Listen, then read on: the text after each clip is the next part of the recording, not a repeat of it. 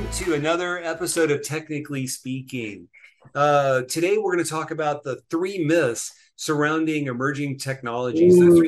Yay, I love myths. Those myths are that most emerging technology comes from big firms, that emerging tech is all hype, and that picking a successful emerging tech company is a coin toss. So, Mark, you and I spend a lot of time in our day jobs when we're not recording, Technically Speaking, actually working with customers to help guide them through their options for technology. And we deal with technologies from the biggest, most established companies all the way through to the most nascent beginning companies. And we see everything in between. And a part of what we do, and especially a part of what EVOTEK Labs does, is guide our customers through some of the things that we'll be talking about through this series of episodes. And so I have a lot of thoughts on this, but I think that you have more that are probably more relevant. So would you share some of your opinions on where tech comes from? Is it big firms? Is it startups? Is it a combo wombo?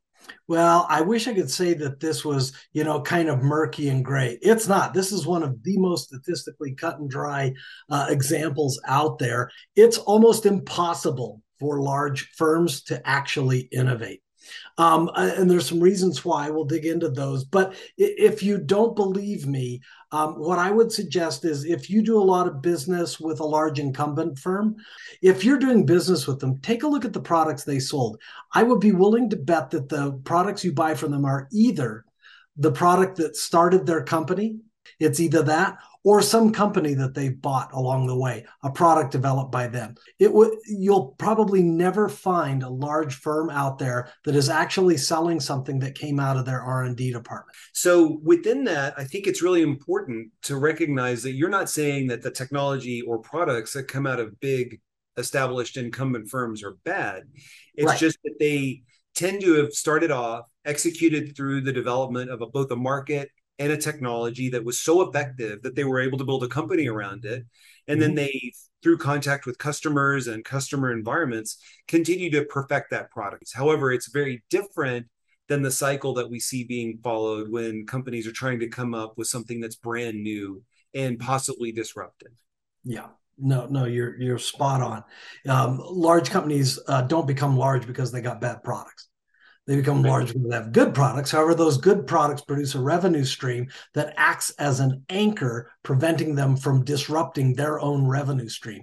So the idea here is that if you're looking for emerging tech or something disruptive, please don't look at a large tech firm. That's not where it's going to come from. If you take a look at some of the more impactful innovations that have come about since the turn of this century, things like blockchain or application containers, deep neural networks, Hadoop, the Internet of Things, those all came out of open source communities or these small academic initiatives. So the vast majority of the things changing our technical landscape are coming out of these small startups. So if you're a large corporation, God bless you for spending billions of dollars on R&D. That's terrific. It's going to shore up your existing product line. But if you're looking to disrupt, it's better not to look at innovation, but to look at outovation. Go find that startup that has survived the startup wars and purchase that. And of course, we see that every day in the news.